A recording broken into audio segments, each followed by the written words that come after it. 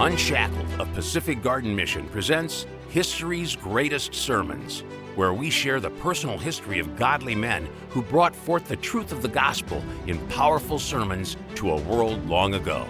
And now, here are your hosts, Tim Lundeen and Kelly Robbins. Well, Kelly, welcome back. It's good to see you again. And you, Tim? Welcome, listeners. Yes, welcome, listeners. We have to dive right in for a couple reasons. First of all, this is going to be another two-parter, so buckle up and be prepared to either access the second episode using our app. You can go online and check that out, but we'll talk about that later. The reason why it's a two-parter is it is a very famous sermon by Jonathan Edwards called Sinners in the Hands of an Angry God.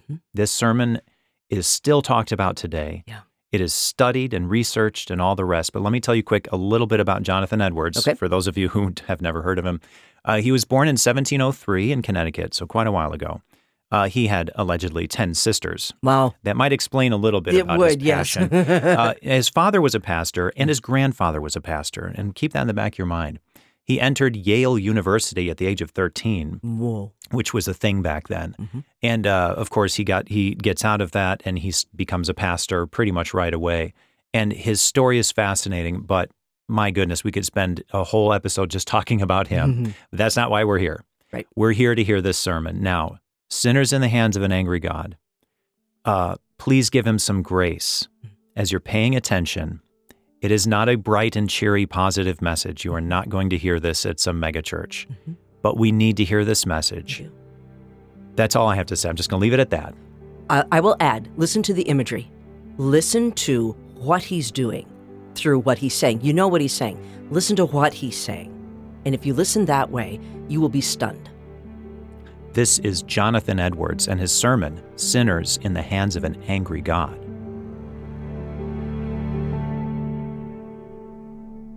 Sinners in the hands of an angry God. Their foot shall slide in due time, Deuteronomy 32:35. In this verse is threatened the vengeance of God on the wicked, unbelieving Israelites, who were God's visible people and who lived under the means of grace, but who, notwithstanding all God's wonderful works towards them, remained void of counsel, having no understanding in them. Under all the cultivations of heaven, they brought forth bitter and poisonous fruit, as in the two verses next preceding the text. The expression I have chosen for my text, their foot shall slide in due time, seems to imply the following doings relating to the punishment and destruction to which these wicked Israelites were exposed. 1. That they were always exposed to destruction, as one that stands or walks in slippery places is always exposed to fall. This is implied in the manner of their destruction coming upon them, being represented by their foot sliding. The same is expressed, Psalm 73:18. Surely thou didst set them in slippery places, thou castedst them down into destruction. 2. It implies that they were always exposed to sudden, unexpected destruction. As he that walks in slippery places is every moment liable to fall, he cannot foresee one moment whether he shall stand or fall the next. And when he does fall, he falls at once without warning, which is also expressed in Psalm 73:18-19. Surely thou didst set them in slippery places, thou castedst them down into destruction. How are they brought into desolation as in a moment? 3. Another thing implied is that they are liable to fall of themselves, without being thrown down by the hand of another, as he that stands or walks on slippery ground needs nothing but his own weight to throw him down. 4. That the reason why they are not fallen already, and do not fall now, is only that God's appointed time is not come. For it is said that when that due time or appointed time comes, their foot shall slide. Then they shall be left to fall as they are inclined by their own weight. God will not hold them up in these slippery places any longer, but will let them go. And then at that very instant, they shall fall into destruction, as he that stands on such slippery, declining ground on the edge of a pit. He cannot stand alone. When he is let go, he immediately falls and is lost. The observation from the words that I would now insist upon is this: there is nothing that keeps wicked men at any one moment out of hell but the mere pleasure of God. By the mere pleasure of God, I mean his sovereign pleasure, his arbitrary will, restrained by no obligation, hindered by no manner of difficulty, any more than if nothing else but God's mere will had in the least degree, or in any respect whatsoever, any hand in the preservation of wicked men one moment. The truth of this observation may appear by the following considerations. 1. There is no want of power in God to cast wicked men into hell at any moment. Men's hands cannot be strong when God rises up. The strongest have no power to resist him, nor can any deliver out of his hands. He is not only able to cast wicked men into hell, but he can most easily do it. Sometimes an earthly prince meets with a great deal of difficulty to subdue a rebel, who has found means to fortify himself and has made himself strong by the numbers of his followers. But it is not so with God. There is no fortress that is any defense from the power of God. Though hand join in hand and vast multitudes of God's enemies combine and associate themselves, they are easily broken in pieces.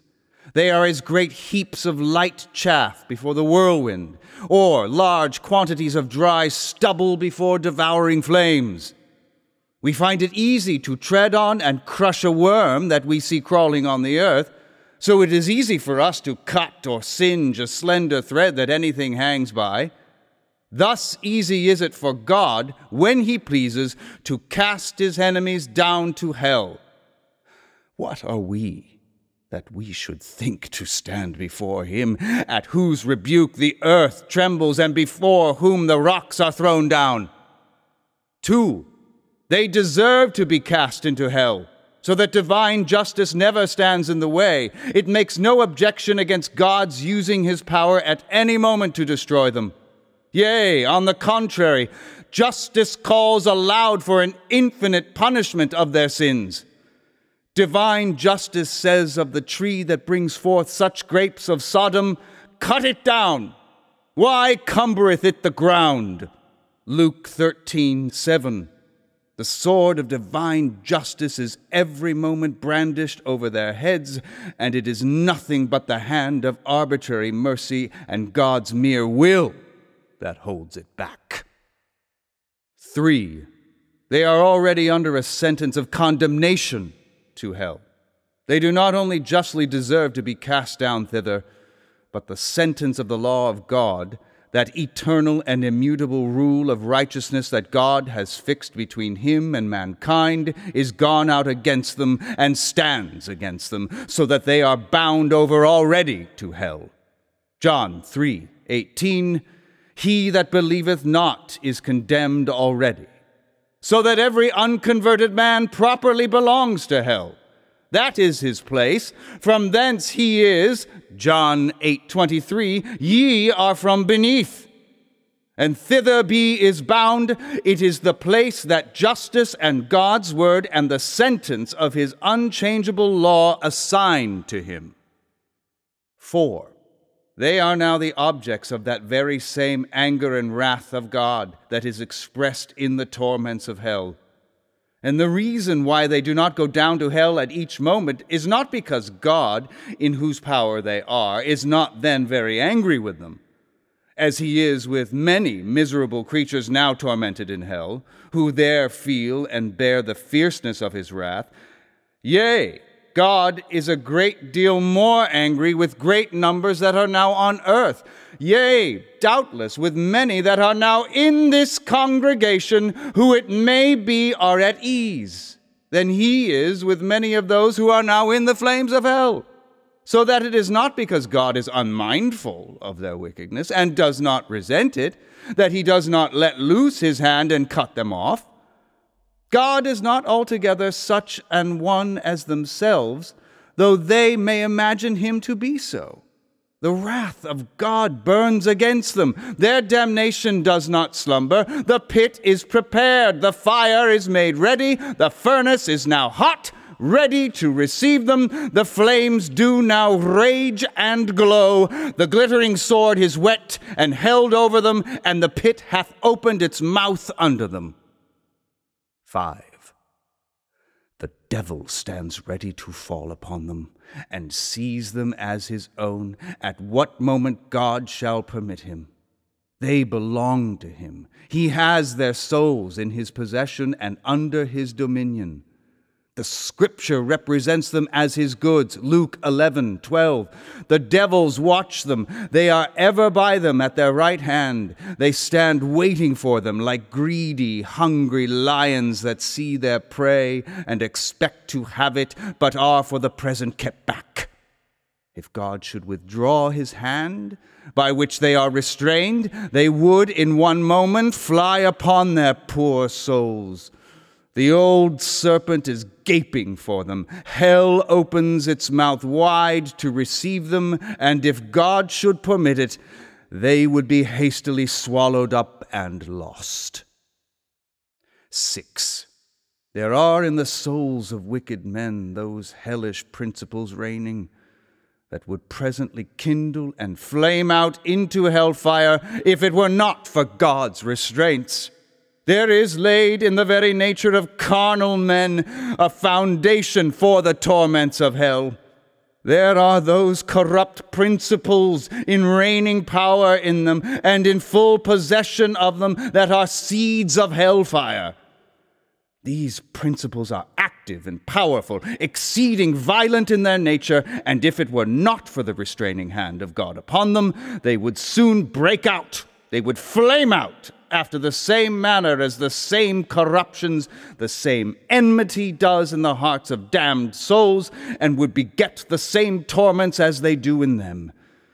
The souls of the wicked are in Scripture compared to the troubled sea, Isaiah 57:20. For the present, God restrains their wickedness by his mighty power, as he does the raging waves of the troubled sea, saying, Hitherto shalt thou come, but no further. But if God should withdraw that restraining power, it would soon carry all before it. Sin is the ruin and misery of the soul. It is destructive in its nature, and if God should leave it without restraint, there would need nothing else to make the soul perfectly miserable.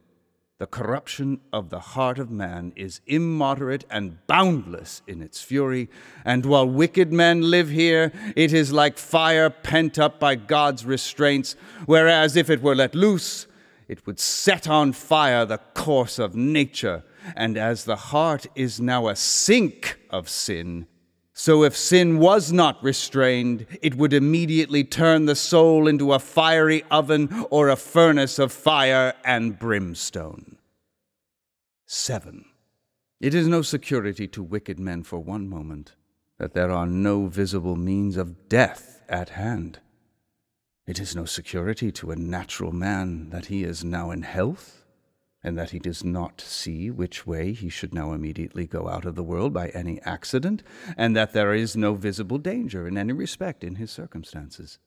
The manifold and continual experience of the world in all ages shows this is no evidence that a man is not on the very brink of eternity, and that the next step will not be into another world. The unseen, unthought of ways and means of persons going suddenly out of the world are innumerable and inconceivable. Unconverted men walk over the pit of hell on a rotten covering, and there are innumerable places in this covering so weak that they will not bear their weight, and these places are not seen. The arrows of death fly unseen at noonday. The sharpest sight cannot discern them. God has so many different, unsearchable ways of taking wicked men out of the world and sending them to hell, that there is nothing to make it appear that God had need to be at the expense of a miracle, or go out of the ordinary course of his providence to destroy any wicked man at any moment.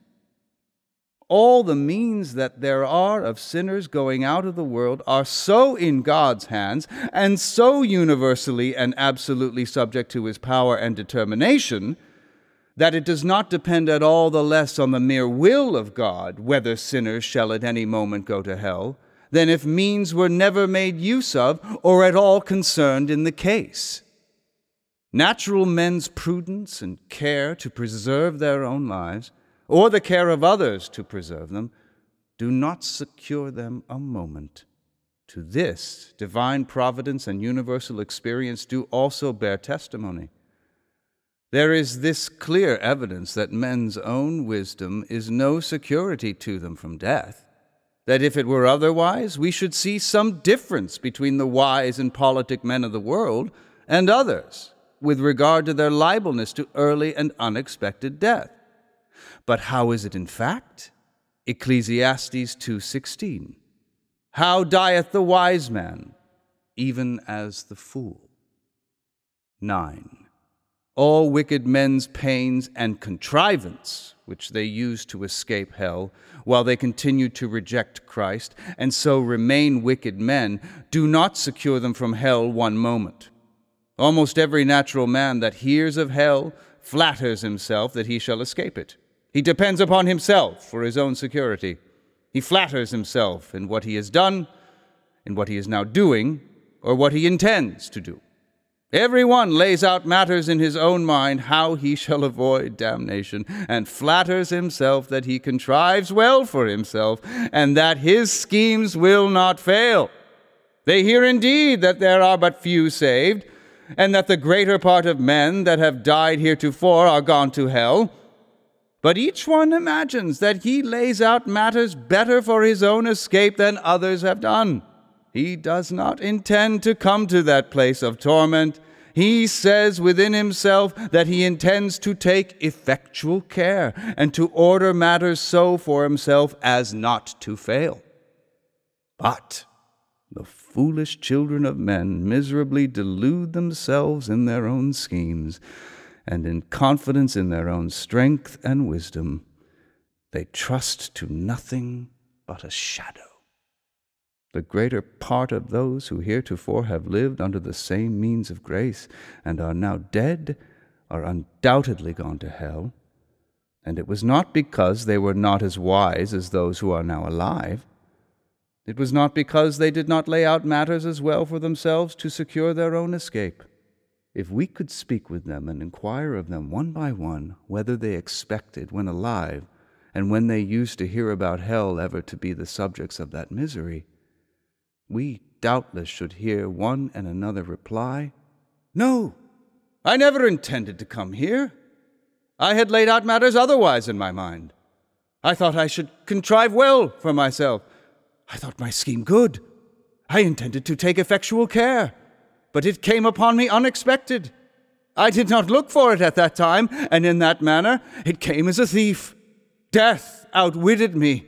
God's wrath was too quick for me. Oh, my cursed foolishness! I was flattering myself and pleasing myself with vain dreams of what I would do hereafter, and when I was saying peace and safety, then suddenly destruction came upon me.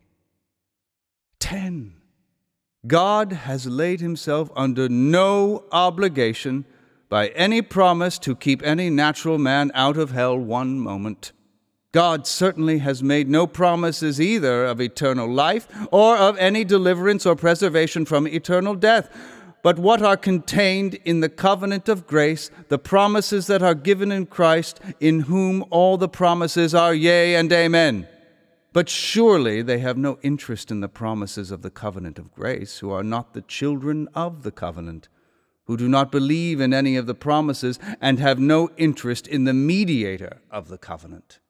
So that, whatever some have imagined and pretended about promises made to natural men's earnest seeking and knocking, It is plain and manifest that whatever pains a natural man takes in religion, whatever prayers he makes, till he believes in Christ, God is under no manner of obligation to keep him a moment from eternal destruction. So that, thus it is that natural men are held in the hand of God over the pit of hell. They have deserved the fiery pit and are already sentenced to it. And God is dreadfully provoked. His anger is as great towards them as to those that are actually suffering the executions of the fierceness of his wrath in hell. And they have done nothing in the least to appease or abate that anger. Neither is God in the least bound by any promise to hold them up one moment. The devil is waiting for them. Hell is gaping for them. The flames gather and flash about them and would fain lay hold on them and swallow them up. The fire pent up in their own hearts is struggling to break out, and they have no interest in any mediator. There are no means within reach that can be any security to them. In short, they have no refuge, nothing to take hold of. All that preserves them every moment is the mere arbitrary will and uncovenanted, unobliged forbearance of an incensed God. Application. The use of this awful subject may be for awakening unconverted persons in this congregation. This that you have heard is the case of every one of you that are out of Christ. That world of misery, that lake of burning brimstone is extended abroad under you. There is the dreadful pit of the glowing flames of the wrath of God. There is hell's wide gaping mouth open, and you have nothing to stand upon, nor anything to take hold of. There is nothing between you and hell but the air. It is only the power and mere pleasure of God that holds you up. You probably are not sensible of this. You find you are kept out of hell, but do not see the hand of God in it, but look at other things as the good state of your bodily constitution, your care of your own life, and the means you use for your own preservation. But indeed, these things are nothing. If God should withdraw his hand, they would avail no more to keep you from falling than the thin air to hold up a person that is suspended in it. Your wickedness makes you, as it were, heavy as lead, and to tend downwards with great weight and pressure towards hell. And if God should let you go, you would immediately sink and swiftly descend and plunge into the bottomless gulf, and your healthy constitution, and your own care and prudence, and best contrivance, and all your righteousness would have no more influence to uphold you and keep you out of hell than a spider's web would have to stop a falling rock. Were it not for the sovereign pleasure of God, the earth would not bear you one moment, for you are a burden to it. The creation groans with you. The creature is made subject to the bondage of your corruption, not willingly. The sun does not willingly shine upon you to give you light to serve sin and Satan. The earth does not willingly yield her increase to satisfy your lusts, nor is it willingly a stage for your wickedness to be acted upon. The air does not willingly serve you for breath to maintain the flame of life in your vitals, while you spend your life in the service of God's enemies. God's creatures are good, and were made for men to serve God with, and do not willingly subserve to any other purpose, and groan when they are abused to purposes so directly contrary to their nature and end. And the world would spew you out, were it not for the sovereign hand of him who hath subjected it in hope. There are black clouds of God's wrath now hanging directly over your heads, full of the dreadful storm and big with thunder, and were it not for the restraining hand of God, it would immediately burst forth upon you. The sovereign pleasure of God for the present stays his rough wind. Otherwise, it would come with fury, and your destruction would come like a whirlwind, and you would be like the chaff of the summer threshing floor. The wrath of God is like great waters that are dammed for the present. They increase more and more and rise higher and higher till an outlet is given. And the longer the stream is stopped, the more rapid and mighty its course when once it is let loose. It is true that judgment against your evil works has not been executed hitherto. The floods of God's vengeance have been withheld, but your guilt in the meantime is constantly increasing, and you are every day treasuring up more wrath. The waters are constantly rising and waxing more and more mighty, and there is nothing but the mere pleasure of God that holds the waters back, that are unwilling to be stopped and press hard to go forward. If God should only withdraw his hand from the floodgate, it would immediately fly open, and the fiery floods of the fierceness and wrath of God would rush forth with inconceivable fury and would come upon you with omnipotent power. And if your strength were 10,000 times greater than it is, yea, 10,000 times greater than the strength of the stoutest, sturdiest devil in hell, it would be nothing to withstand or endure it. The bow of God's wrath is bent, and the arrow made ready on the string, and justice bends the arrow at your heart and strains the bow, and it is nothing but the mere pleasure of God, and that of an angry God, without any promise or obligation at all, that keeps the arrow one moment from being made drunk with your blood. Thus all you that never passed under a great change of heart, by the mighty power of the Spirit of God upon your souls, all you that were never born again and made new creatures, and raised from being dead in sin to a state of new, and before altogether unexperienced light and life, are in the hands of an angry God. However, you may have reformed your life in many things, and may have had religious affections, and may keep up a form of religion in your families and closets and in the house of God, it is nothing but his mere pleasure that keeps you from being this moment swallowed up in everlasting destruction. However unconvinced you may now be of the truth of what you hear, by and by you will be fully convinced of it. Those that are gone from being in the like circumstances with you see that it was so with them. For destruction came suddenly upon most of them when they expected nothing of it, and while they were saying peace and safety, now they see that those things on which they depended for peace and safety were nothing but thin air and empty shadows. That was Jonathan Edwards, portrayed by Jeff Parker. And I hope that you really heard the imagery underneath. Yeah. Such evocative things. The arrow pointed at its full extension, aimed right at your heart, ready to drink of you. Justice. Yeah. Wow. But right? yeah, the what I was hoping I walked away with, and I hope you also walked away with this, is that very hand, that we're sinners in the hands of an angry God, that very hand is a restraining hand. Right. He's not walking all over the earth, bashing us. It's that he is restraining the very horrible things that we deserve. Mm-hmm. And I don't know why. I think because of my exposure to sinners in the hands of an angry God from a distance, I completely missed that. Yeah. And hearing it this time, I thought, I'm hearing more of the mercy of God, not the anger of God. Yes. And what comes to mind, sorry to do this, but Marvel and the movies, and the person who can put up the force field holding back the terrible earthquake or the fire or the calamity, and they place a barrier. God is placing a barrier between his wrath and justice and us for a time.